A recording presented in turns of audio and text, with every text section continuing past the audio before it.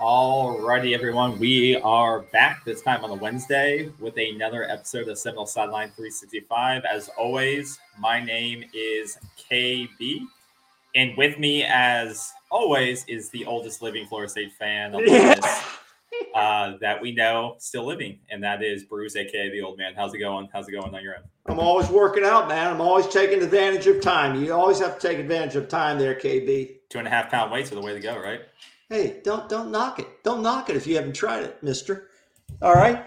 Just like to know, hey, you got the arrow. The climb continues, baby. The climb continues, and it's going to continue into Saturday. Yep. After a big win last week over Syracuse, not much to take away from that game. We'll do some final thoughts before we get into I think there are some things to take away. Yeah. What do you don't just say there's nothing to take away. We can talk about that, but like I said, to post it, we'll go through a couple of quick thoughts on that matchup. We won't dive too deep into it since we did our instant reaction on Saturday. Like I said, we'll do some key takeaways from that game. Then we have a special guest from the Ragin Cajun. Yeah, can't wait for that. Can't wait for that. Their network. We'll have Nick on, who will bring his perspective from the Louisiana side and give us their breakdown of what we should expect from their game plan coming into Saturday's matchup at Doak Campbell. So we're excited for that. So we'll get that started at around 8:45 Eastern. So, and then at the end, as always, we'll do our weather report and game prediction from across the country. So stick around for that.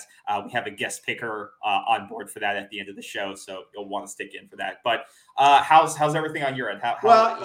Everything's good, but I want to start the show. I know you do too. And all our thoughts and prayers go out to the University of Virginia campus, families, and especially the families of the deceased and injured in that tragic event that took place late Sunday evening, the shooting that took place, that took the lives of 3 UVA student athletes. And it's just tragic. And they did arrest the shooter. He was a former member of the football team. He was, I guess, an active student at UVA. And the whole thing is tragic, and we can't understand even the why of something like this happening. Yeah. And, we're not here to do the investigation. We leave that to the more competent people than ourselves. But it's a shame. And it has created, a real tragedy on that campus and in that city of Charlottesville, Virginia, which is a wonderful place, a great student athlete campus and city itself. If you've never been there, for anybody that's listening hasn't been there, you really need to take a trip to Charlottesville. So our hearts and prayers go out to everyone that's been affected there.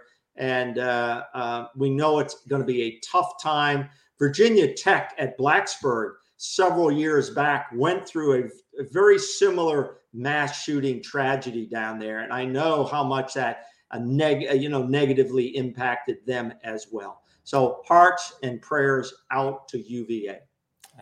Well said, and like you stated, it does affect the community. I live in the DC metro area, and a lot of alumni from that school. And no matter if they were student athletes or not, it's still a terrible situation all around. And like you said, prayers to the families, and give them time to heal. They've canceled this weekend's game at home, and rightfully so. Yeah, and it's still up in the air if they'll play that rivalry game over Thanksgiving with Virginia Tech, but obviously that's not the priority at this time for that team and those players. So, with that said, let's dive right into takeaways from the Syracuse game.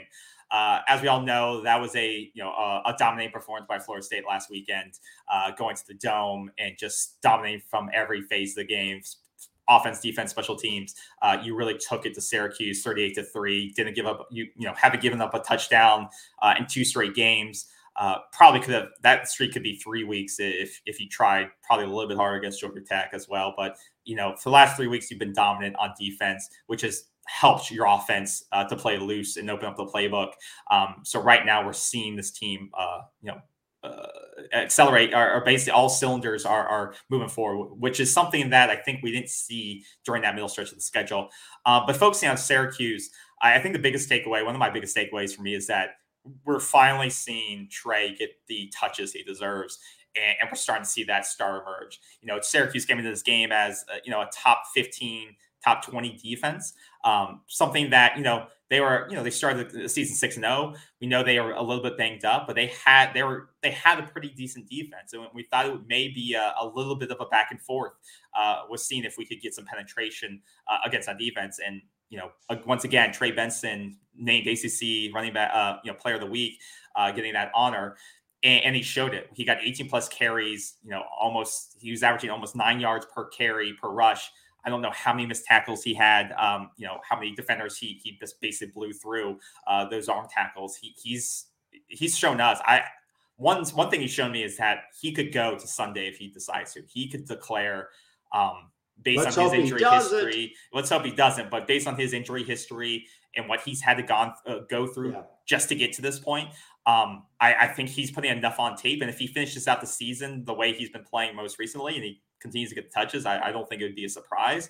But he has shown, especially against Syracuse, that he is the lead back in this offense. No matter if Trayshawn Ward's healthy in my eyes or Lawrence Philly, I think they have a role. But Trey needs to be your bell cow. He needs to be your hard hitter who gets the crashes the line on first down, second down, third down, whatever it takes, because he can get those hard yards, and he always carries the pile forward. So I've been really impressed with him, and I'm glad that he's finally getting the recognition and the touches it takes to be a run-first type offense. Yeah. He's got like 707, almost 775 yards on the season. He's averaging nationally 7.3 yards per rush. He is the back. It's not Ward. It's not Terafili. He is the guy, and you've said it all season. We need to feed him the football.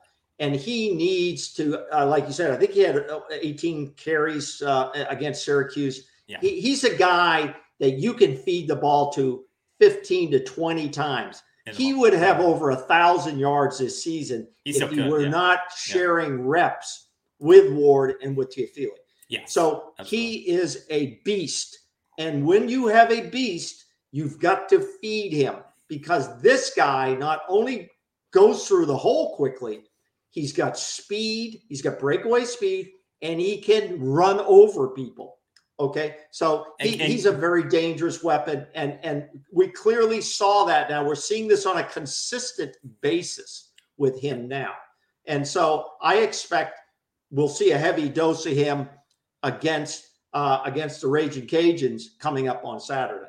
And one thing to that point is that of the three of the games that you lost this season, or every game, like you said, the increase of his attempts has gone up every game pretty much. The 3 games you lost this season, he had less than 8 touches. Every game you won this season, outside the LSU game, which is week 0 or week 1, which is kind of an oblivion, he had 10 or more touches, and you won that game. And it wasn't like we were so far behind we had to keep throwing the ball. That wasn't the case. No, that wasn't the case. Outside maybe Wake Forest, that game was a little bit. You kind of had to claw back a little bit, but outside those games, like you said, you were in it. You could have fed him the ball more, controlled the time of possession, which we've been talking about. So, and I think there's a direct correlation. You give him the ball early, you wear down that defense, and he comes on even later, and he breaks those big plays. And I think it's good for the rotation. No, he doesn't fumble. One fumble all season, and opposed to Trayshawn, who has a little bit of an issue with fumbles. Yeah, I think the rotation of the backs is good because, like you just said, it keeps Benson fresh for that third and fourth quarter. You're throwing different types of backs at the defensive line. And right now, nationally, Florida State's ranked number 31, and that's only against FBS teams. No FCS, no Duquesne numbers are in there, which are huge numbers. We're number 31 on rushing offense at 192 yards a game. And so you're going to see that. You're going to see that coming on Saturday. That train is coming. And to B. Bradley's point, he says, how are we going to perform against a team like Syracuse who's going to stack the box, which they did. And he still ran effectively against it, but it also opened up those one-on-one matches we saw with Malik McClain breaking one, Johnny Wilson breaking one for a touchdown.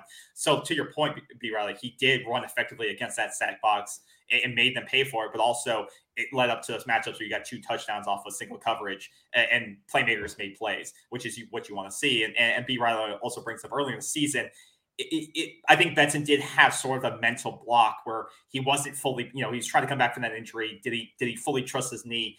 And now I think he has full confidence that he's 100%. He's going full throttle, zero tentativeness in his game. And I think you're directly right on there. He's playing with like he was right out of high school again. He's playing. He knows the system. He knows the blocking. He trusts his blockers. He trusts his knee. And he's just playing explosive football. And I think unfortunately I have to agree with B. Riley as well that I think Benson's trying to put it all on tape here on the next couple of games. He's going to try to put a lot on tape on Saturday and then against the University of Florida. If he has a big game, if he gets 100 yards against UF, the Gators, not looking ahead, but if he puts a big numbers, good numbers, solid numbers like he's been doing in the next 2 games, I doubt he would play in a bowl game and he would just declare for the draft. Because he's really looked tremendous. He'd be 1,000-yard guy if he wasn't splitting reps. But to your point, he could. But to your point, he easily would be. He could. Yeah, I think one of my final takeaways at this point, other than Trey establishing himself as one of the stars on this team, and this is no disrespect to the other backs in that room. No, absolutely not. But it's a deep room, and we haven't even talked about the Penn State transfer who's going to play next year. It's an extremely deep room. But the last thing is, I think I can firmly say, and I'm probably going to jinx myself, but I think Ryan Fitzgerald is back to where he was last season. No, that's not an elite kicker, but that's where you don't feel as hesitant throwing him out there. I think Norvell has less of a hesitancy on 4th and 6 on the 35-yard line to throw his kicker out there. Now he's willing to do that. He thinks, okay, I have a pretty good shot at getting 3 points here if I need to, and I don't have to force a 4th down conversion in that kind of middle area. I can throw Ryan out there, and I have an 80% shot of him kicking one through. I think the last 3 or 4 weeks he's proven that going back to the 3-step motion, his old motion, he can kick it. He can kick it through accurately. Everyone he's kicked, even the one he came up short on last week, was right in the middle. It was right in the middle. Yeah. It's just the power wasn't there. So that may be a thing you that was like a 51-yarder though, Yeah, exactly. So, the power may not be there for 50 plus, but the accuracy seems to be back. And of course, on that field goal drive, I think like you brought up last weekend, the penalties are the things that killed that. The penalties knocked that back twice. So he would have hit it if it was at the normal spot. But I have confidence back in Ryan that he can hit these kicks in clutch situations within 45 yards. And I think that's great for the offense or great for play calling in general, because you don't have to be hesitant or double think your mind. Can I throw him out there? What is this 3rd down call going to be? Because I don't trust my kicker. I think that was a struggle we had in the middle part of the schedule when Ryan was just off the rails and couldn't kick anything. I agree. I agree. I think that's the Syracuse wrap, and we're ready to look forward to Saturday. Yep. So before we introduce the guests, as we all know, we have a matchup with the Ragin Cajuns of Louisiana this Saturday noon kick on ESPN3. I'm still figuring out if I have that as part of my package somewhere. Unfortunately, that's something I got to figure out come Saturday. But luckily, I have a couple of days here. Right now, the odds are stacked in Florida State's favor based on betting odds and matchup predictors, but those are only as good as the algorithms behind that. So we're going to bring in a special guest, and Bruce, why don't you give us an introduction? Nick, how's it going here? Good, man. How are you guys doing tonight? Great, Nick. Nick, can you hear us okay? Hear you perfect, man. Hey, man, in this business, you always have some technical things here or there. So, we're gonna keep rolling. KB always has a meltdown, man, when it's a technical thing. So we kind of fired one guy. Now we brought in a new guy. I tell you, last night we were doing our live podcast, and I accidentally poured an entire glass of whiskey onto my mixer that I bought 5 short months ago. So that is getting replaced because, speaking of technical difficulties, if you hear some weirdness, that's on me. I apologize in advance, man. Actually, Nick, I did a little scouting and was watching that when that happened. So you got. I thought you guys handled it very professionally. Josh was in and out. He came in late, That was not one of my better moments, but you just recover and you move on, right? Yeah, you know what? If you're not having fun, then why do it, right? Exactly. Hey, let me introduce you a little bit, Nick, and then I'm going to ask you to tell us a little bit more about yourself. Now, let me make sure I get your name right. I've tried. Nick Dominique. No. I could have said no before you said it. So like all good Cajuns from Cajun country, it's not pronounced like it looks. It's let's say doe like deer, mang like tang, domang. You put them together, that's what you get. So it's Nick Domang. Nick Domang. There you go. I like it. You got Nick it first try, man. Hey man, I'll tell you, that's good. I'm gonna write that down. Nick Domang. Okay, Nick, listen, welcome to the program. We appreciate you coming on. And I've looked at your guys' program, at Ragin Review, and I suggest all viewers, if you need to get information about the Ragin Cajuns, that's the program to go to.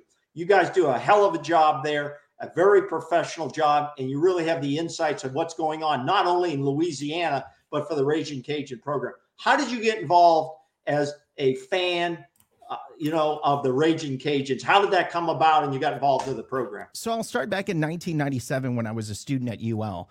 And I was involved with the baseball program with a legendary head coach, Tony Robichaux. And I was lucky enough to attend the College World Series as part of the team. And from that point on, I was hooked.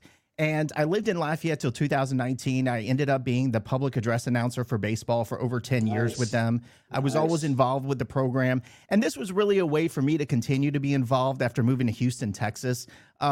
Jerry and Josh, the other two guys on the pod, started this 3 or 4 years ago.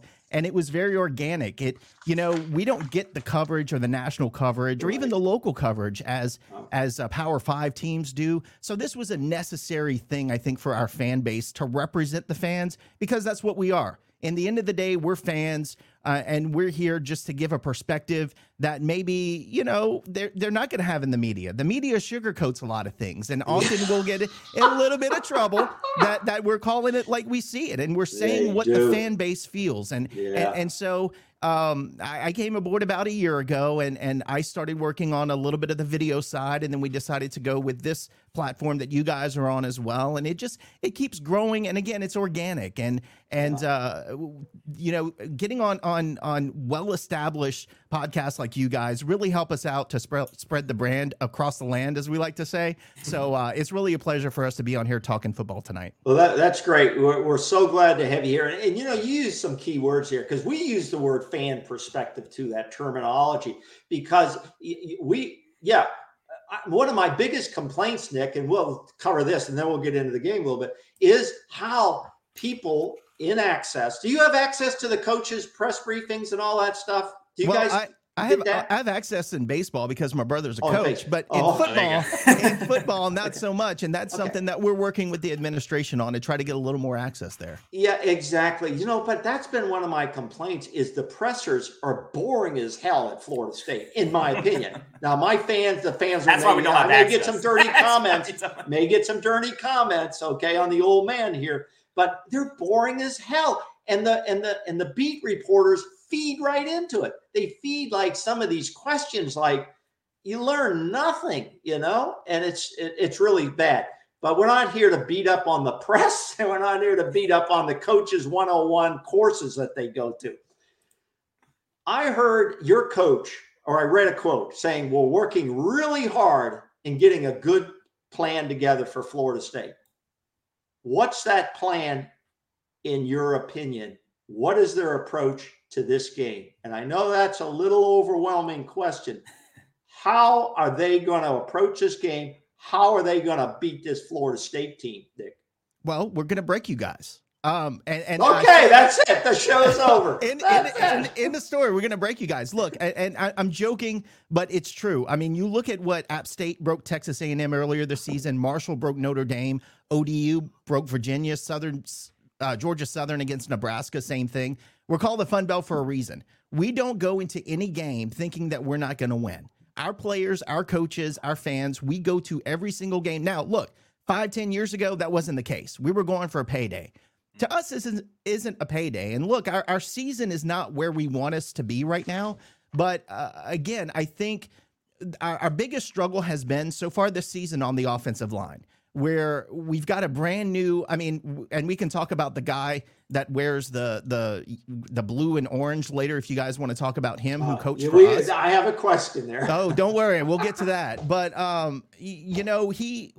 the cupboard wasn't necessarily bare, but on the offensive line side, we were, and we had a lot of freshmen and sophomores starting and continue to start. So it was a very big learning curve for them. We suffered some injuries at that position in addition to that throughout the season.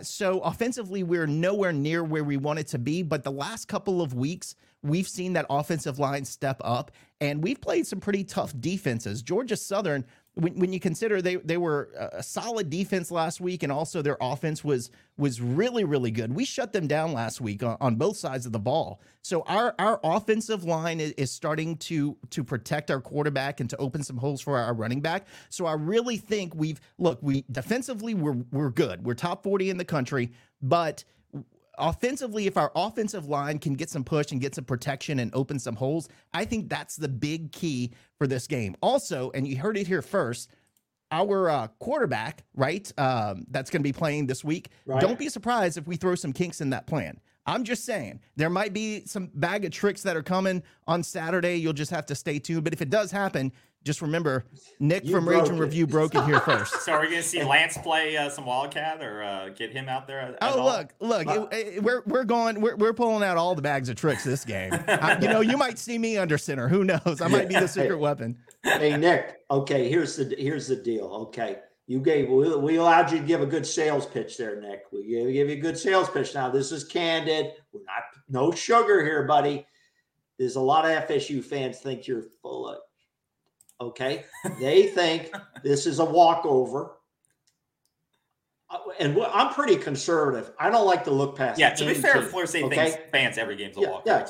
No, but this isn't Duquesne, right? I give you that. How do you convince FSU fans that that's right on when you have losses to Rice, UL at Monroe, South Alabama, Southern Miss, and Troy, and you've beaten Southeast Louisiana, Eastern Michigan, Marshall, Arkansas State, and Georgia Southern? You're 5-5. You're 1-3 on the road. This is a road game. You're 3-4 in the conference. You're down near the bottom of your division there. How do you convince FSU fans that you're going to put a scare into them, Nick? Well, first of all, he's just out there selling me a used car. I'll start with I'm not here to be easy on you, Nick. Oh, go for it. When's the last time you guys were ranked in the CFP top 25? I'll tell you the last time we were. We're asking the question. All right. Okay. Last season, for 2 seasons in a row, top 25 team throughout the season, CFP top 25 at the end of the season. Now, I get that's not this season, but if you're saying a walkover, ask Texas A&M fans if they thought App State was a walkover. If I wish I could have the clip to show you on the stupid little yell practice, whatever that thing is that they do. No, I know. What is that? These mountain men coming over here and think they're going to win. Guess what? They went over there and kicked their butts. Ask Notre Dame what they think about Marshall. We beat Marshall. Guess who Marshall beat? Notre Dame. Georgia Southern. Let's talk about Nebraska. Now, it's Nebraska. But still, Georgia Southern came in with a top 15 offense. We shut them down. So you can have the elite, oh, well, it's ACC and we're better and our losses are better losses. Let me tell you, the Sunbelt is here to play football. We are a football league number 1. And you can take your P6, whatever you want to call the AAC. They don't hold a cup of coffee to us. So if you want to overlook us, go right ahead. But if the score is 10-7 at halftime, then maybe you want to tune into our halftime show, and then we could talk about if we're a walkover or not. Now, look, there is an absolute chance that we go over there and get blown out. But I just don't see it happening. I think that 24-point spread is a bit much. Do I think we're going to walk in and destroy you guys? Absolutely not. But I think we're going to have a chance. So, again, ask Texas A&M fans if they still underestimate App State or Notre Dame Marshall. I mean, the reason why I don't think that's a fair comparison is because we all know Jimbo is one of the worst coaches in NCAA football, and he cannot focus that team. So that comparison, We all hate Jimbo. He's got all those papers though. He's not. Yeah, he's got the playbook the size of the Bible. So, why didn't LSU hire Jimbo? God. Oh, yeah, you're right. You're right there, Nick. That was a great defense. I think FSU fans see that a little bit. I think would you say Marshall is the best victory you've had this? What would you say Marshall's the best victory, and what would you say is the worst loss you've had this season? Not by score, but by being ULM, absolutely awful. Yeah. I mean, they're bottom of the barrel FBS, and we were blowing them out. And that's what's crazy about this team this year is we were so inconsistent. And so we were blowing out ULM, and there was one or two passes that we dropped and a missed field goal that completely changed the game. And then we collapsed. And against Troy, we were up 17-0, and we collapsed. So last week, it was good to see that we didn't. We held up and we kept it going. And yeah, maybe so. Maybe this week, I don't know. But that's what I'm looking for. That's what I think we need to do is what we did last week against Georgia State, because we didn't let off the gas. We didn't collapse. We didn't have this massive, brain fart in the middle of the game. So I would say our worst loss was ULM. Our best win to me is still going to be Georgia Southern because, they're a quality program. No, they are a quality program. They went down and beat Florida a few years back. I think that was, didn't they? Yeah. And so they have a new coach. And Marshall too, right? But you have some head scratchers in there. I mean, we should have beaten South Alabama. We should have beaten Troy. Yeah. We should have beaten ULM. And if we win those 3 games, we're having a different conversation today. So it's inconsistency throughout the season that we've had. And so seeing us get it together last week, bringing that into this week's game is what gives me a little bit of excitement. Yeah, I heard Josh on your program said, if FSU shows up like they did against Jacksonville State, then we have a real good chance to win this game. He's exactly right. He's exactly right. However, this Florida State team is not that same team that lost to Jacksonville State. Right. Now, I hope I don't have to eat those words because I'm a guy who buys in very slowly. But this team, and I believe Coach Norvell now has learned, we don't look at polls anymore because a lot of our media here, we're ranked number 19th or 20th, and the fans, and we're this and we're that. We don't buy into that here at Seminole Sideline 365. And I'm an alumni. Okay. I graduated. Oh, here we go. 1974, brother. And I sat through the 1973 season in the stadium when we were 0-11 prior to Bobby Bowden. Okay. So I've seen the ups and I've seen the downs. However, this team seems to be much more focused than the team last year that lost to Jacksonville State. And they seem to be playing game by game because they want this fan base to buy in. And we got on our fan base on a couple of games where they started leaving early, which really ticks us off, in that regard, because a quality, high profile program, fans don't leave. Yeah, and we're trying to get fans into the stadium, right? And I think that's just a product of a current environment, and kids are looking to watch the game on their phone and not be there in person. But that's a whole different podcast for a whole different day. But I will say, you guys impress me. I look at the statistics you've put up, rushing wise, passing. I mean, you guys have been ridiculous. 4th down conversions, 64%, 50% 3rd down conversions. It's not going to be a cakewalk for us this week by any means. I mean, again, it's going to be a real uphill battle for us. But as I said, don't count us out. If it's a close game at halftime, then I think we start putting maybe a little bit of doubt into your guys' minds. But man, it's going to be a tough task for you guys. Allowed 6 points in the month of November. I mean, come on, that's insane. So we got a lot of work to do this week, but I'm hoping our guys show up for the challenge. Do they rotate? Is there a good depth on the Cajuns? Do they rotate a lot of guys on defense? Yeah, we do. We've got depth at defense. I'll tell you, that's our strongest asset on the team. We've got depth at cornerback. We've got depth at linebacker. We've got depth on the line. I would say if you're looking for players to watch on the defensive side of the ball, definitely one of our most versatile players is Trey Amos, Eric Guerra. Those are 2 guys who are a lockdown at defensive back.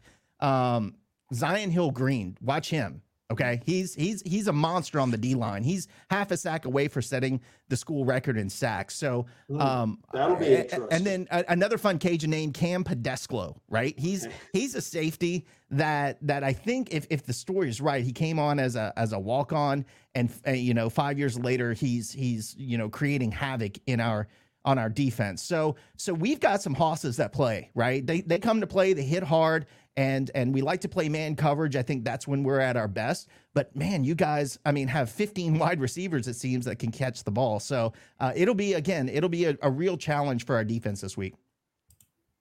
Absolutely. And one thing I wanted to bring out, because like you said, I think it will be, I do think it'll be at least, we'll see, the first half will tell a lot about this, whether it's going to be a close game or a blowout, because I think with Florida State is, to your point, we've only given up 6 points in the last 6 quarters. But this team also hasn't faced adversity in a while. So when you hit it, what happens? And so if this game is close, like you said, Sunbelt teams always find a way to keep it interesting, whether it was Marshall against Notre Dame and winning that game. Like, these things happen. And this is a team that has 5 wins. It's looking for their bowl victory. They're looking to go to a bowl. So they have extra. This is a team that has 2 wins, right? You guys are looking to get bowl eligible. So every game, these last 2 games are extra motivation for you guys to keep fighting through the season. So I think, like you said, but I do believe Mike Norvell has his team focused to another level we haven't seen before. It's just those distractions of poll numbers and college football playoffs, which in my mind don't matter, because if you're not in the top 10, you're not playing for anything. We're not playing for anything. We're on the ACC championship. So, but I think the team will be focused. But like you said, if Louisiana can give us some adversity, how does the offense respond? How does the defense respond? Because there has been no offensive, especially on the offensive side of these Syracuse and Miami. There's been no light pulls. If you guys will come in with a healthy quarterback, a healthy offense that should be able to operate something that looks like college football. The last 2 weeks, they've had 2 injured quarterbacks and a banged up offenses that have not been able to execute. Now, some of that is we have a decent defense, a good defense. At the same time, injured quarterbacks are hard for our opponents to operate within. So I do think it'll be interesting, especially in the first quarter. In the first half, it'll set the tone for the rest of the game. So that's what I'm looking for. Is, can we, you guys have a well operating offense right now. Can we slow that down if we can the first quarter and so on? I think it'll roll after the first half, but I think it'll be close. Really close. And I think too, if it's a close game, I think the difference for us will be in our special teams place kicking, because I know you guys had a little bit of struggles there. I think earlier this season, our guy kicked 5 last weekend, right? He kicked 5 field goals in one game against Georgia Southern. So I think if we keep it close and Kenny is Kenny, then it'll be a lot closer than a lot of people believe. But again, that goes back to consistency. Kenny hasn't always been consistent this season, so we can't make mistakes, right? I mean, we can every week you say it, you win the game in the trenches and don't turn the ball over, and you have a good chance to win. I think that for both of our teams this weekend definitely comes into play. Tell us, Nick, a little bit about your quarterback, because the quarterback is such a key position on any football team. And that could change the game. I've been holding our breath, and I've said this the whole season. If Jordan Travis goes down, we're a different football team on offense. Because if Jordan Travis goes down on one play, this game changes. This game really does change it, because our backups are not proven. Our backups are totally not proven. So tell us about Ben Woolridge. In what I looked at, you guys seem to be a little bit more on the run, heavier on the run. Go with the run. Let that set up the pass if possible. That he's not a guy that's going to stand back there and throw the ball 40 times and get 300, 400 yards. I don't know. Can he do that? Look, Ben is best when he's in the pocket. When he's protected and in the pocket, he's a great elite quarterback. When he's out of the pocket, it's a little bit touch and go. Excuse me, guys. So he's not a runner then? He is a runner. He is a runner, but he prefers to stay in the pocket. That's when he's best at passing the ball. He can make things happen with his feet. The drawback on Ben is that Ben, when sometimes for no reason, I mean, you'll see the guy get out of the pocket and pass across his body and he'll hit the guy in stride, but he can also sit in the pocket and overthrow a receiver. So that's his drawback. Now, sorry, guys. No problem. But now going back to Ben, we do have a backup quarterback that is good this season. He actually Chandler Fields started for us this season and got injured earlier in the season, and Ben took over. So we do have a capable backup. Oh, okay. And he's ready to go. The backup, the starter of the season, he's ready to go too. Oh yeah, he's ready to go at a moment's notice, and that's why I'm again, breaking news. If you see 2 quarterback rotation or something funky this weekend, don't be surprised. I think there'll be a couple kinks thrown at What's you guys. the difference between the two, though, from a coaching strategy on defense? What would be the major difference? The one major difference? I think the Ben's passing game is a major difference. Ben's also 6'4" to Chandler's 5'10", 5'11". So I think you have a little bit of presence in the line. But look, it was a very close race, and Chandler edged him out at the beginning of the season. Okay. So they're very similar. Yeah, Jordan Travis this season is totally different than the Jordan Travis of last season. Jordan Travis last season was a guy that wanted to run. Everything was really pull the ball down and run. He didn't have the as much confidence to throw the ball downfield. This season, he has worked totally different. He wants to stay in the pocket. He loves to throw the ball downfield, and he doesn't run as much, but he will run if he sees the grass is greener to do that, or to pick up a crucial third down. Yeah, and Ben's not scared to lower his shoulder and run into guys either, which I hate as a quarterback. Yeah. But so he's got a tough he's got a tough presence to him, and he hits with a meaning. He's not a guy who likes to slide. But again, I think it was a very close quarterback competition. There's still a lot of controversy over who should be the starting quarterback, because we were, for the first couple of games, playing a 2 quarterback system, which I hate. Okay, I hate too. But it helped us out when Chandler went down. Ben had experience. They knew the touch on the ball. He came in right off, the bench, and was able to perform. So I think that was a benefit, but I still hate the 2 quarterback system. There were rumors when we go back to it. They said, no, we're not, we're sticking with Ben. I'll say it again. Just be ready for some quarterback things going on this weekend. I think that's interesting. Well, here's a note to your coach, Coach Dez. I'm not going to try to. How do you pronounce his last name? I know. So it's Desermo. Desermo. Okay, yes, sir. Coach Desermo. I think he gets called Coach Dez a lot. Correct.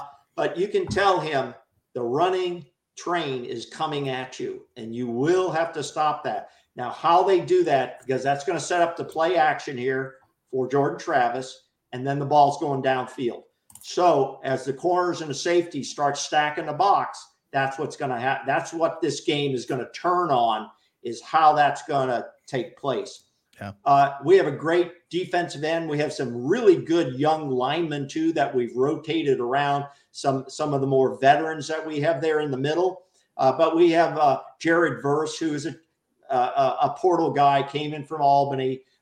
He's going to be looking, I think, for a big day. Going to be looking for a big day if he's awake at noontime, which everybody hates those kickoffs. But any special plans on how to stop a Jared Verse? Well, I think again, we're going back to Cam Pedescalo and also our linebacker core. They're very aggressive, right? I don't know that they have elite speed at that position, but I think they do a very good job of reading defenses and being where they need to be and closing in on running backs. So I think, again, if we're able to get stops from our linebackers on defense early in the game and able to stop your running game, because again, it's an elite level running game you guys have, very similar to ours, by the way. We have a stable of running backs that go 6 deep. So if we're able to not necessarily stop you guys, but limit the damage, then I think that gives us a little bit of a chance to sit back in coverage and let our defensive backs do their thing. Now, if you're running all over us in the first quarter, it's going to be a long day for us. So again, like you said, KB, we'll know a lot in the first quarter about how this game progresses. And again, I'm not going to sugarcoat it. It's going to be a hell of a challenge for us. But we'll see if we're up for the challenge this weekend. Yeah, let me go back to the second part of the question that I covered there. Is I think we have some really good defensive linemen, Nick. And one of them is Jared Verse. And then we have some really good interior tackles. And we've got a young guy, Patrick Payton that's coming on, Joshua Farmer's coming on, besides some of the veterans we have inside there. How's your offensive line going to hold up against that type of pressure? That is a fantastic question. I will say we do have a lot of movement on the offensive line because they try to, put guys in motion and try to, I guess, out scheme the defense because we're so young. But again, our offensive line has grown up as the season has gone on. So I think our coaches are just going to have to get creative because you guys have some beasts on that line and you've got some talented linebackers and your secondary is really, really good. So we're going to have to be creative in our play calling and no draws up the middle 3 times for 3 and out and punting the ball. We've got to figure out a way to move the ball and get those guys moving in space. And I think if we do that, we'll have a little bit of success. But again, I think we're not going to overpower you. Our offensive line absolutely will not, in my opinion, overpower your defensive line just because of your size and your experience at that position. But I do think our coaching will be up for the challenge in trying to scheme some things there. Mm-hmm. One question I did going back, it's related to the offensive line question. The past 3 weeks, you all are 1-3. Georgia Southern being the win last week, which is get some momentum there. But when we're talking about Ben Woolridge and potentially a dual quarterback situation, Ben seems to you kind of pointed it out previously, is that the accuracy is a little bit. 2 of those games he had close to 45% accuracy throwing the ball down the field. Last week it was 54% throwing the ball. On average for the season, he's at 51% on the road. What is that? Is that a factor of just him, a maturation of him as a quarterback? Is that interior offensive line not being able to protect him against stronger defenses?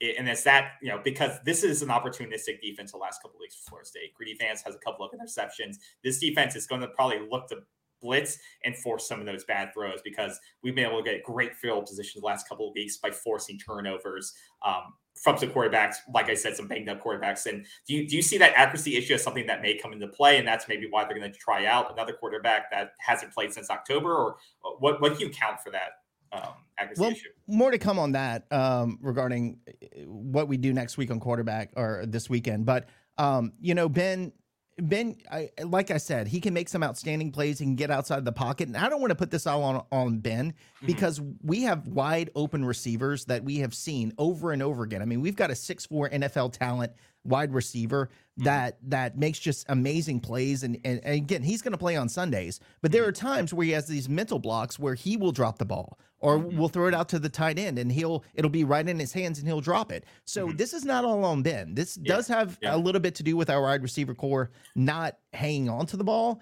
But I will tell you, we've seen, especially against Marshall, when Ben is at his best, he throws dimes. And I mean, just makes unbelievable plays and our wide receivers make unbelievable catches. So we need that this weekend against you guys if we have any chance of being in that ball game. So it's a combination of things. He's under pressure a little bit by our offensive line, but again, he does get out the pocket. He throws the ball well when he's on the run, but our wide receivers have to come up big and hold on to those catches, especially when the ball is in your hands, man. We had one of our wide receivers on a couple of pods ago, and he said, if it hits you in the hands, you better catch it. So that's my opinion. If it hits you in the hands, catch the damn ball. Yeah, we've had plenty of those issues, to your point, in the past with Florida State receivers, and that's why you saw almost 6 of them come in the transfer portal. Let me ask you this, Nick. Just quickly, Billy Napier, how much damage did he leave going out the door at your program? So we hired our current head coach who has no head coaching experience in the FBS because Billy told us that. Was he on the staff, Coach Des? He was, yes. Okay, he was one of our coordinators last year, not coordinators, but he was on the staff. Okay. And I think he was helping on offense. Obviously, he's a former quarterback for UL, and we love Des. So this is no knock against him. I mean, he's one of my favorite people in the world. But you would think a team in the top 25 2 years in a row when talks for CFP, that's a Texas loss last year away from being in contention for a New Year's Six game, would attract big names from around the country. And we went with Des because we trusted what Napier said, is that he would take a minimal amount of staff with him to Florida. 3 weeks later, our entire staff has gone down to the videographer. down to I mean, just the minute analysts that we had are all gone. And you've got a brand new coach who's first time coaching in FBS football, having to build a staff from scratch. Mm-hmm. So I think and then the transfer portal happened, right? And then you have to think all of the stuff came out with players getting paid now, and now you're having to deal with that in the transfer portal. So he was put in a really poor position because he was behind the 8 ball from the get-go. Mm-hmm. I think promises were made that weren't kept. And so there's a little bit of what's a way to say it? Unhappiness with the situation. We wish him well. We appreciate everything he's done for us at our program. He made us a national power for a couple of years. But I think we were all kidding ourselves when we thought we would come in and not miss a beat this season. In the back of my head, I knew it would be a struggle. I think next year is going to be a much different situation, but you can't lose an entire staff of folks and coaches and coordinators and videographers. I mean, we were just getting a videographer for the team like 2 weeks before the season started. You can't lose all these people and expect to have the same results that you did the year before. So this year has definitely been an enigma. I've got mixed feelings about that coach and that fan base. Look, when they announced Billy, it was like we were the Florida fans. They were going to cheer for UL for the rest of their lives. They're Ragin Cajuns fans. And then 2 weeks later, after we start complaining about the fact that he took our entire staff of people, then they just it was like a riot. Like those people came after us like we were the scum of the earth. So, there's a little weird love-hate relationship there. And, good luck to him. Nick, we call that the Jimbo effect. When he left here, that type of situation. Yeah. I mean, anytime. One question that kind of follows that quickly, and we've held you much longer than we said that you'd be on. So I hope you're not giving up something here. All good, man. But quickly, and this is how I feel. You straighten me out on this. UL may be a program like many programs, which I call a stepping stone program. If a coach comes in, does well, if Coach Des does well for 2 years, has a really good season, he takes the next best offer out to some Power 5. And that's common at some schools. Wake Forest in the ACC was like that until they really kept a couple of their coaches there for long periods of time, like they have been doing now. How do you avoid that as a program going forward to convince a guy to stay there? Now, I know it's about money. I get all that. But beyond that, in terms of fan base, in terms of not being a domino program, does that make sense? It totally does. I mean, what happens when, let's say, I don't know, Brian Kelly for some reason goes for whatever next year and they fire him and LSU comes to get Novell. If they offer him $100 million, I'm sorry, he's gone, right? So you guys, I mean, there are a lot more programs out there that are in a similar position, but not really as much because we don't have the money to even try to compete with that. But I think the way you solve it is what we did with Coach Des. He is a hometown guy. He's a Ragin Cajun from the beginning. He's always been a Ragin Cajun. He's never wanted to go anywhere else. And I don't think that he has aspirations to go anywhere else. So I think this is a Frank Solich for us. If it works out, if he has the success we think he has, he's going to be here for 20 years. So I don't think this is a stepping stone job for Des. But I think if we did hire externally, I think, yes, you are correct. It's a stepping stone job. But there have been some really, really good programs. Look at App State, right? That have been stepping stone jobs, and they continue the success each and every year. Yeah. So and some guys are comfortable, right? And some coaches are comfortable. Like you say, he's a hometown guy. That if he has success and wants to build a program, the fans support it. The administration support it. Some of those guys will stay. They'll stay a long period of time because they don't want to keep moving their families around, rebuilding programs and all of that. And they're happy with a certain amount of money. And so hopefully that could be the case there. And then it really establishes it. And look, we were paying Billy a couple $1 million a year. We were paying his staff, a couple $1 million a year. So it's not like, I mean, if he wanted to stay here and he be here for life. He would have made a ton of money, not as much as Florida, obviously. But again, he hired, I mean, our offensive coordinators and defensive coordinators are all guys who have ties to the program and ties to the Lafayette area. And I think that's how you hold on to a staff. Now, we've got to have that success. In 3 years, if we're still not making bowl games or something's going wrong, then there's another conversation to be had. But if we have the success like we think we have, I think we're going to hold on to the staff for a really long time. Well, here's the good news. If you lose to Florida State, you have Texas State, who is really down at the bottom, right? Look, I don't take, after the way this season has gone, I don't take any team for granted. Yeah, I mean, right, we lost to right. freaking ULM, man. Yeah. So I don't take any team for granted. It's one game at a time.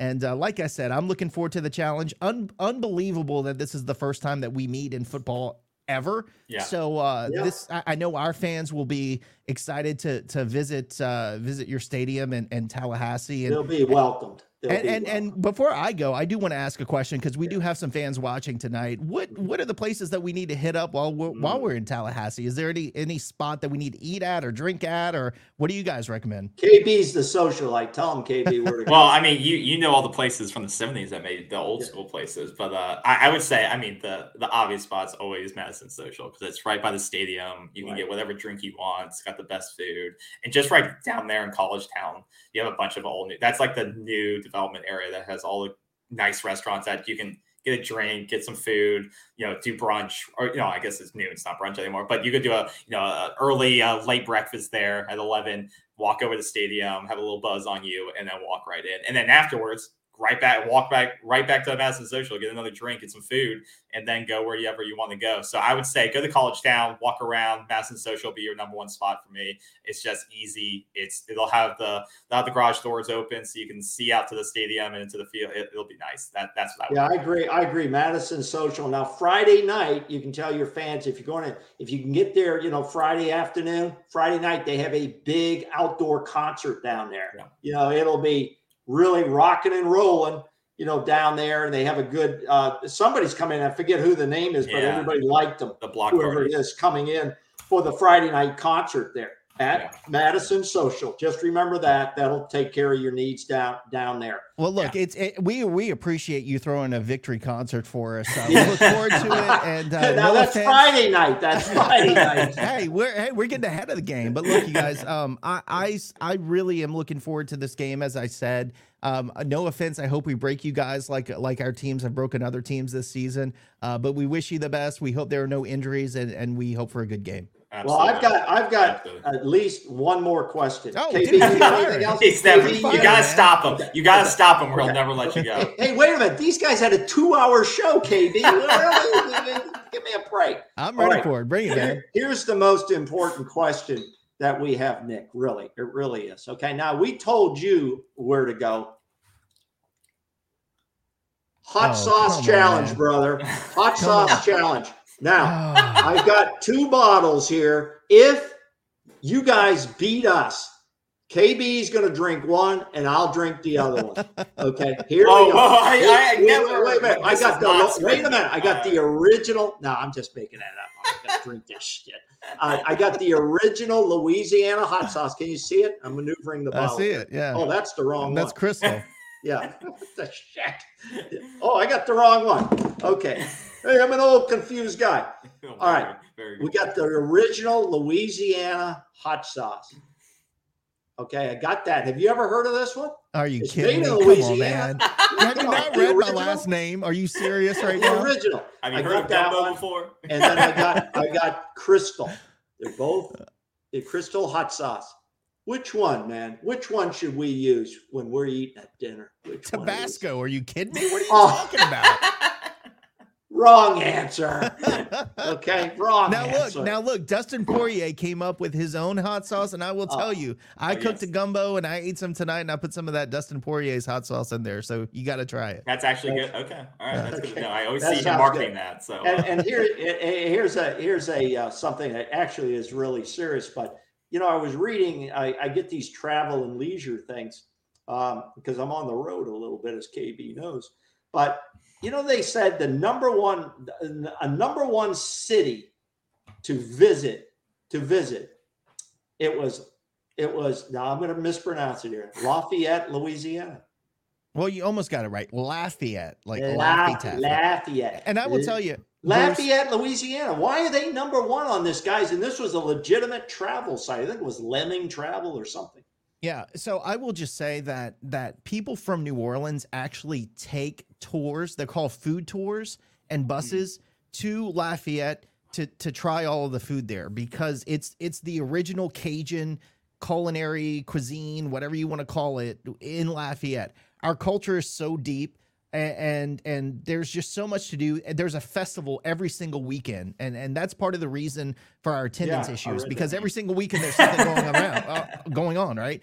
But a city of its size, and the number of restaurants they have, and the number of things to do, and their music and the festivals, and we've got an international festival once a year that brings in top acts from around the world. That makes it special. The people are special, the culture is special, and the food, you'll gain at least 10 pounds if you're there for 3 days. So there's a lot going on in Lafayette. It's a wonderful place. I miss home. I try to get back as much as I can. Thankfully, it's only a 3-hour drive. Oh, that's great. Well, Nick, we do have a question from the crowd, and I don't know what reference it means. I don't know if it's offensive or not, but can you read it there, Nick? Yeah, I can read it. I don't know. Cayenne is a phallic symbol looking mascot that we had, in the shape of a chili pepper. And look, the Fabulous Cajun Chicken, that was an organic thing. A guy named Russell Heim in the late 70s, early 80s developed this chicken and actually got into some kind of legal battle with the Fabulous San Diego Chicken. So that was a whole deal.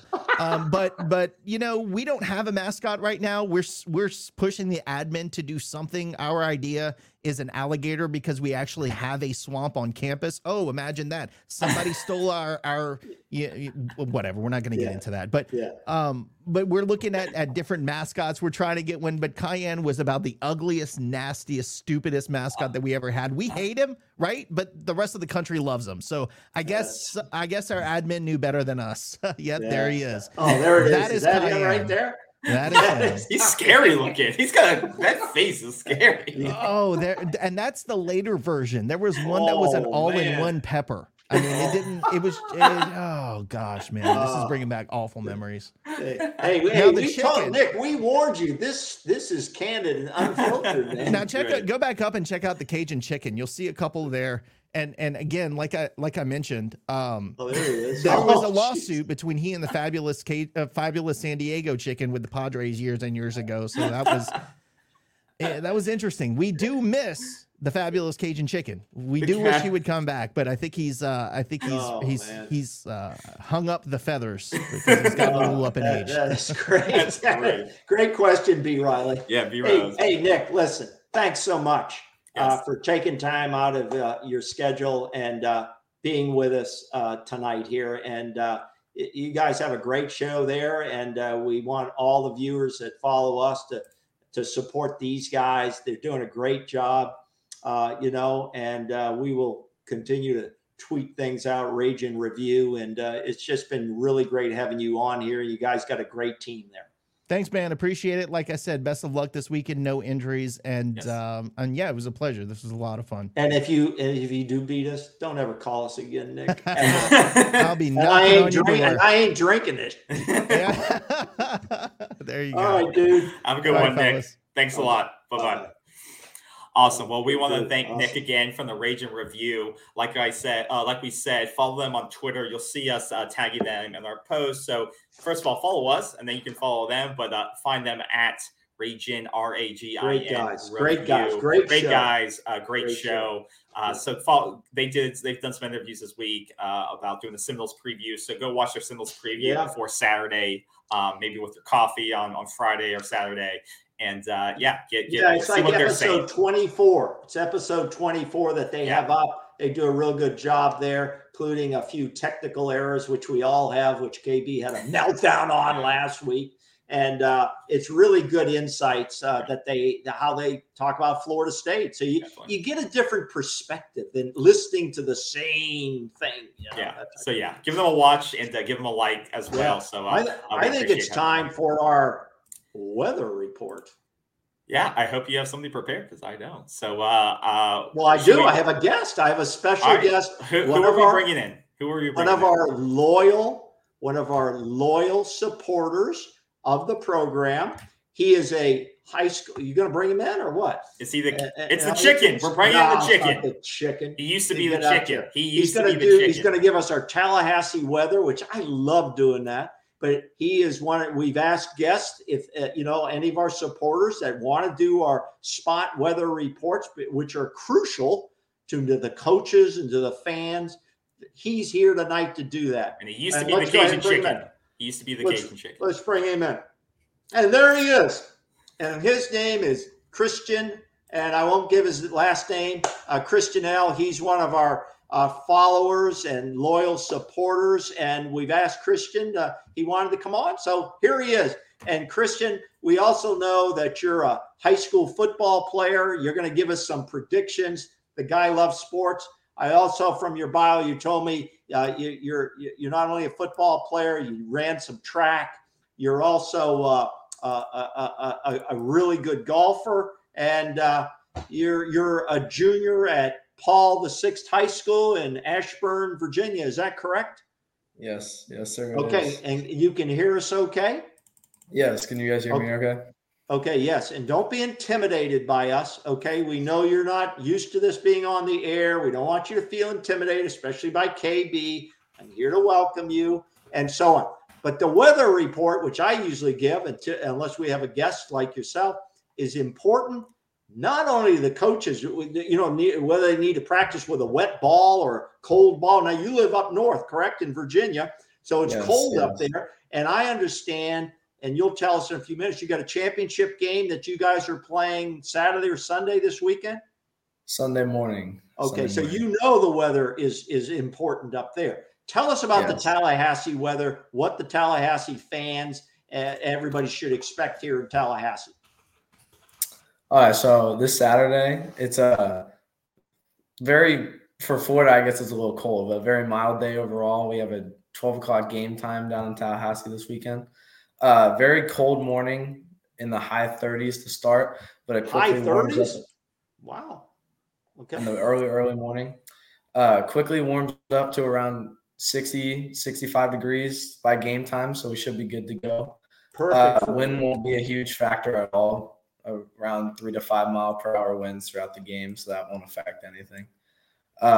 No chance of precipitation at all. So, I mean, overall, the game plan for both coaches should not be deterred at all by the weather. We pass all over the field, run the ball, whatever needs to happen. Excellent. That's excellent. Okay, so fans, here's your weather report for Tallahassee. Great weather. You don't need your poncho. You don't need a rain jacket. You might need get your I don't know, a light jacket, something like that, especially if you're in the shady section of the stadium. That looks good. Okay, that's super. Okay, let's move on to some game predictions that we have coming up here. Now, Christian, you know football. You play football. I know you watch a lot of football from what you've said. You're going to call these games based on the point spread, and then we're gonna see how we all match up. Okay, let's go to the first game we have, and that is the Miami Hurricanes, who we hate, play Clemson. And where is that game, Christian? It is in. You got to know this, Christian. You got to. It's in Clemson. It's at Clemson. Okay, it's at Clemson. Okay, what do you got in this game? Tell us about this game, Christian. So big time ACC matchup. Clemson has been very disappointing throughout the whole season, in my opinion. Sold a lot of games that I think everyone thought they would have won. So I think this is another occasion. Clemson's only lost one game. They haven't played up to their capabilities, though, I would not say. They lost to an unranked Notre Dame team that's now ranked number 20 and had a lot of close calls this year. So, again, I don't think this will be a blowout from the start type of game. Stat-wise, both teams have almost the same offensive and defensive production. The problem is for Miami, their quarterback Van Dyke is very off and on QB. You never know what you're going to get out of him. Is he going to start? Is he ready to go? I think so. Okay. And then, but I think overall, very close first half. But I think Will Shipley of Clemson will give the Hurricanes problems in the second half, and I think Clemson will cover the spread late in the game. I agree. You can put me down for covering the spread. And so I agree with Christian that Clemson covers the spread and wins this ball game easily. Yep, I agree. I think Will Shipley is going to run all over them just like Florida State did. Miami's a dumpster fire still. And they'll be lucky if Van Dyke makes it through the first quarter. I do think they can keep it somewhat close if Van Dyke plays, but if he's not 100%, he's not. I don't think he is. I think even Clemson could just run the ball down their throat. Even though Miami had a big win last week. Okay, a big win for them is just. Let's move on to UCLA and USC, which is a classic in-state battle. Back in the day when they were both dominating teams, it was a huge game, primetime game. What do you got on this one, Christian? Yeah, so as you said, big-time Pac-12 game down in California. It's in Pasadena. USC is favored by 2.5 points, which in my opinion is very close for this game. Again, I think UCLA is a very, very overrated team based on some of their games this year. Both as normal Pac-12 goes, very high-scoring offensive, not much defense. Both average around 500 yards per game on the offensive side of the ball. One person to highlight for USC is their QB, Caleb Williams. He's out of a WCAC school, Gonzaga near me. So I've seen him play throughout high school. I think he's going to be the wow factor in this game. UCLA also has a very good running back, so that's their wow factor for their offense. I also think USC has a much better coach than UCLA and Lincoln Riley. So I think that will push them over the edge. And I got USC by 14. I think they take care of business down in Pasadena. Wow. Okay. I'm the spread.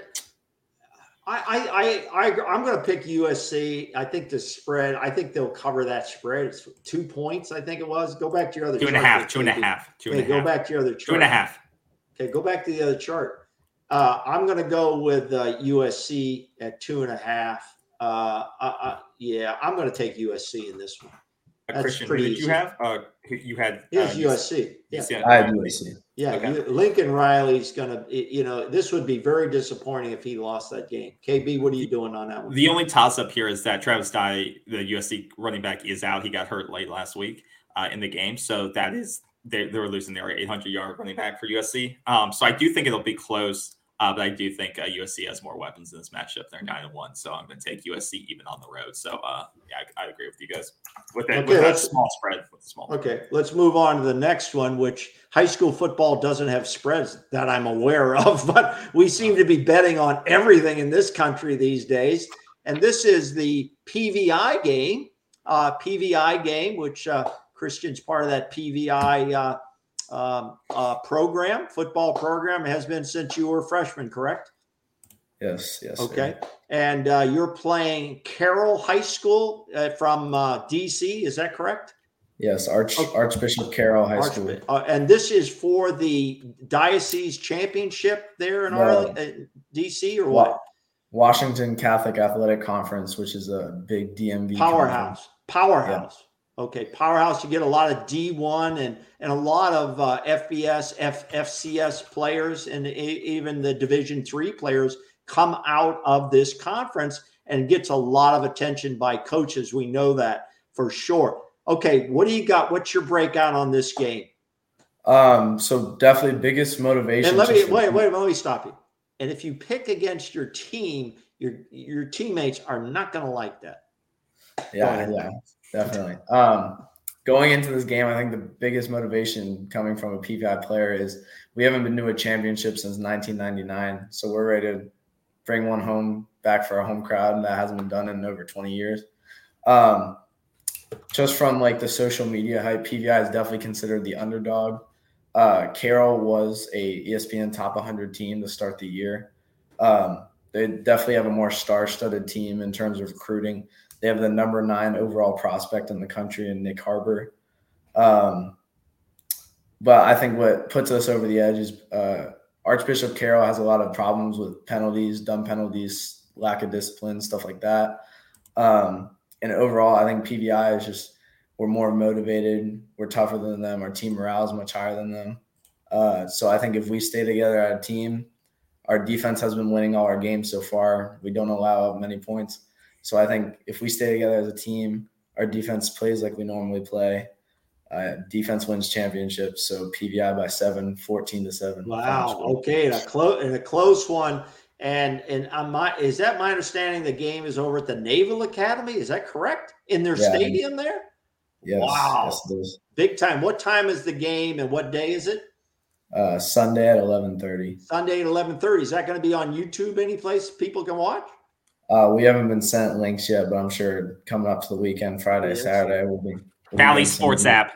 All right, that's excellent. Okay, that's excellent. Okay, so Christian picks PVI in a close ball game, and let me ask you one question about that. You guys haven't played in a championship game before. How are you going to handle the jitters of that team? I mean, we've met them in the regular season before, so we know what we're coming up against. It should be no surprise for us. And I mean, our home student section alone is rated one of the best in the country. So I mean, the hype for games is no surprise to us. So I think we should be just fine. Okay, excellent. Okay, Christian picks PVI to the PVI Panthers. The PVI Panthers, and it's my understanding you have a sister, an older sister that goes to the #1 FBS team in the country down in Athens, Georgia. Is that correct? Yes, it is. It is. You want to give her a little shout out on the program here? Yeah, I guess shout out Kayla if you're watching. That's it. That's all I got. Okay. Well, she's at the #1. My understanding, she was at that big game, Georgia and Tennessee, correct? Yes, once in a lifetime game to go see. Wow. She was holding a hot ticket, and I bet you she had a great time. All right, so I'm gonna go with the PVI in the upset here. Straight up, score. PVI, I think, is hungry to bring in the very first championship. I'm going with the PVI Panthers. Great break. If I had one of those heads, let me get my pick out, then you can do more analysis. I'm gonna say hunger doesn't win you games. Most of the time, talent and practice, talent development will. I'm gonna go with Carroll. I think that monster on the line, Nicholas Harbor, number 11 player in the country, number 12 player in the country on the edge. They got to plan to stop that guy. I think he's going to be like the Jared Verse of Christian's nightmares come Sunday. So I hope your coach, whatever his name is having a game plan of how you're going to stop him this weekend. But that's the guy that scares me. The guy's it's hard. 41 offers, number 12 player in the country on the edge, 6'5", 225 in high school. That's what would be keeping me up. So don't be intimidated. When you go onto that field, Christian, you guys don't be intimidated. I think it'll be close. Both teams are very good. But and did you guys play them early in the season? Remind us. We played them towards the end of the season. They were second to last game. Okay. How'd that go? We lost by 8. So I think it'll be close. That's it's close. a neutral field. Very close game at their field too. Yeah. So turnovers. Neutral field. If you stop him, you keep protect your quarterback. I think you guys swing it, but I'm gonna say Carroll for now. My understanding is you guys don't throw the ball a lot, so it's probably not going to be a factor. Him standing in the pocket and this guy rushing him, right? We run a triple option offense, but we got a few wrinkles in the game plan to throw out on this week. I hope so. I hope so. All right, let's move on to the final game on the board. The most important game before we close out this program tonight. We got FSU and the Ragin Cajuns, and this is the biggest spread of the night, 24 points. Yeah. They are disrespecting the Ragin Cajuns. Wow. So, I mean, we're their biggest game by a mile. Sports world. Okay, 24 points. Christian, what do you got on this? So as you said, largest spread of the night, 24 points. FSU overall is just on paper the better team. Coming off of huge wins versus Syracuse and Miami with huge margins. But again, Louisiana is not a team to just look over, can't play down to their level. They have a few semi-big wins versus decent teams this year, such 36-17 versus Georgia Southern, who's kept it close with a few teams over the year. and then a 23-13 win over Marshall, who's had some upsets such as Notre Dame. So definitely not a team to overlook. They have nothing to lose, just beat us. So I say it's a little close in the first half, not what we're thinking, but FSU just rolls over them in the second half. 45-14 FSU, cover the spread. Wow. Okay. I'm going to agree with Christian on a lot of his analysis there. I think Florida State's going to they're going to get maximum effectiveness out of the possessions that they have. They're going to convert points on 75 to 80% of their possessions, like they did the last couple of weeks, where they're taking the ball down, they're getting points. Their red zone conversions are actually getting better. They're still ranked 97th nationally. They're converting at 79% of their red zone conversions at this point of the season. I think they're disciplined enough. They're not going to turn the ball over a lot. Jordan Travis is going to make some good reads in his passing game. They're going to, the Cajuns are going to have to come up to stop the run. They're going to stack the box, and then the ball's going to go over the top. Florida State covers this game and probably wins by about 30. Yeah, I think to Christian's point, Louisiana doesn't have a tough schedule, but they beat Marshall, who's beat some teams. But Florida State, by and far, is their toughest game of the last 20 games that they've played over 2 seasons. So I think they'll be hyped to come into this game to show what they have. And like you said, they have nothing to lose and everything to gain. They can gain a bowl game spot if they win this game, all that stuff. But at the end of the day, I think this is a different Florida State team than the team that lost to Jackson State. I think they have a better offensive line. They can dominate the trenches. The team that wins the trenches normally wins the game. Florida State's been playing clean football. I think they'll stick with the running game. They won't force themselves to have to pump the ball down the field with long passes, stuff like that. They'll just lean on the passing game, lean on that line, chunk play after chunk play, control the time of possession. It may not be pretty, but I think they'll win by 24 by the end of the game. By any means, I don't think it'll be a blowout in conventional terms of 30 plus, but I think they'll just lean on the line, run the ball, open up the pass game here and there, but I don't think they'll be forced to have to do anything crazy.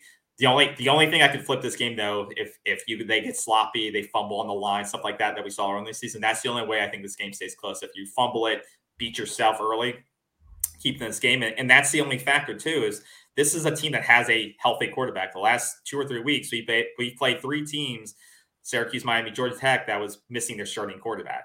So this is a team, granted, lower caliber team, we may say, but they do have a starting caliber offense or quarterback that's going to operate their offense to full efficiency. So it's up to us to not beat ourselves, bring the game plan, and dominate from the first quarter on in all phases. I think the other big factor in this game that they're not used to is the crowd noise. I don't think it'll be that crowded.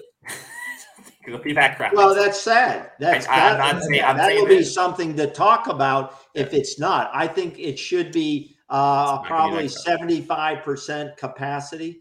Now, the problem is a noontime kickoff sucks. Those games suck. But the fans should be out there to support the team. I think there'll be at least 70% fill rate, and the Noles will roll in this one. And that's 70% fill rate is bigger than the average crowd for the Ragin Cajuns, which I think their last game was like 11,000. Yeah. So all right. Now, and so we should flip up. Well, I don't know why you took down that Jody, the comment from that Jody. I didn't take any comment down. You took it down. It was a challenge to KB.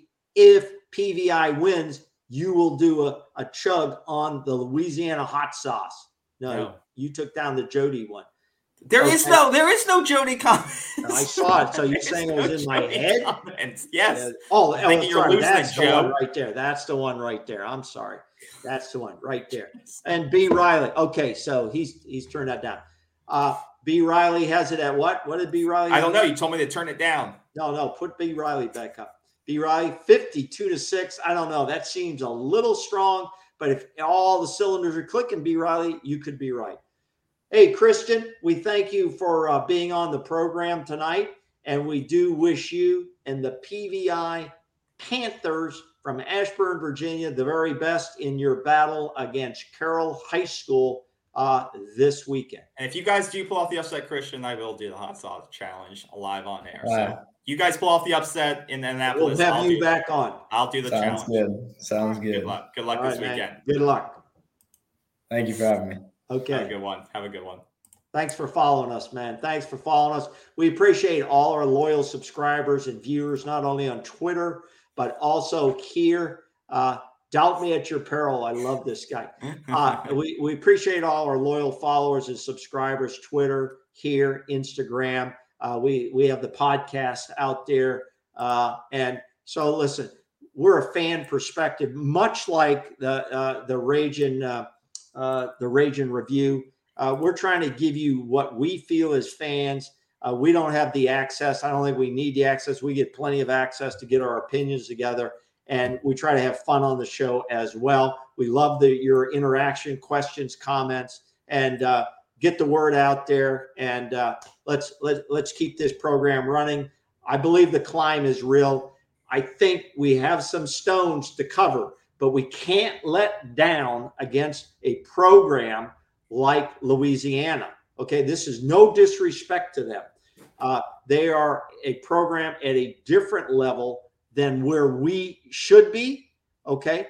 And I think they're going to come in, they're going to play hard, but I think we will wear them down, as KB already explained, and I don't need to go back through. Okay. So let's get out, let's support the Noles, and let's not be looking ahead. We don't look ahead to anybody. We're already seeing bowl projections. You know, it's ridiculous. It's ridiculous. And the last thing I have for tonight, and then I'll turn it over to you, KB, is shout out to a couple award nominees. And that is quarterback Jordan Travis, a semifinalist now for the Davey O'Brien Quarterback Award for the best college quarterback. He is one of 21 nominees, so there's some stiff competition there. Dagby says, yo, great to have you always at Dagby. And then the offensive coordinator, Alex Atkins, is a nominee for the 2022 season Broyles Award, which is for the nation's top assistant coach. He's one of 51, so very stiff competition. But just to get nominated is a big deal. So congratulations to both of them for their nominee. And KB, I don't have anything else. Yep, I think that's great. Like you said, congrats to I think Dylan Gibbons also got named to another award tonight. I don't know if you mentioned that. No, I didn't mention named it. It was just announced, I think, today, this afternoon, to the Jason Witten Award semifinalist list. Oh, nice. I didn't see that. Yeah, that was just today. So he's raking in or he's getting added to a lot of these lists, which is great. So hopefully they can continue all players on this team, not just the ones that are getting recognition, can continue to play hard, play fast, execute the game plan, because that's how this thing works. We may not have the most talented team in the nation or in the ACC, but when everyone does their job, sticks to the game plan, and is playing fast like they are, they play better than the stars would indicate. So I'm happy about it. Like you said, don't overlook Louisiana. And let me finish. Wear them down and we win. Let me finish with a lightning finish here. We're guaranteed second place in the division. I know in our division, the ACC, I know people don't care about that. But you know what? Here's what is important. And this is what Coach Novara says. This is another season of growth and development. And we have seen that. But you got to finish out this. We have seen that. I understand that. Yeah, you got to finish. The fan base is buying into Coach Norvell. And if you're buying in, then we need to follow this team till the end. And the practices, they had good practices this week. And one note of interest, it looks like they're trying to get a redshirt season for Duffy, quarterback AJ Duffy, and Rodney Hill. That's why you're not seeing them even in the blowouts. They're trying to make sure that they hold them back a little bit. Yeah, so they could probably play 2 more games of the last 3. So Yeah, you may see him against Florida or in the bowl game, but yeah, that's a good call. So, thank you all for the time. Again, like the video if you're watching live or later on demand. Leave a comment, like the video, subscribe if you haven't, share it on Twitter. We appreciate all the time and support y'all give us. As always, either one or both of us will be here for the live reaction on Saturday at about 3:00 after hopefully a victory. But regardless, win or lose, we'll be here with a live reaction. Maybe short, maybe long. We never know, depending on how we're feeling. But join us on Saturday at 3:00 if you have some time, or watch it later on in the day because it'll always be available here on YouTube. So we'll see you on Saturday. Have a great rest of your Wednesday. Have a great rest of your week, and stay safe. And we'll see you soon, guys. Take care. See you later. Bye, guys.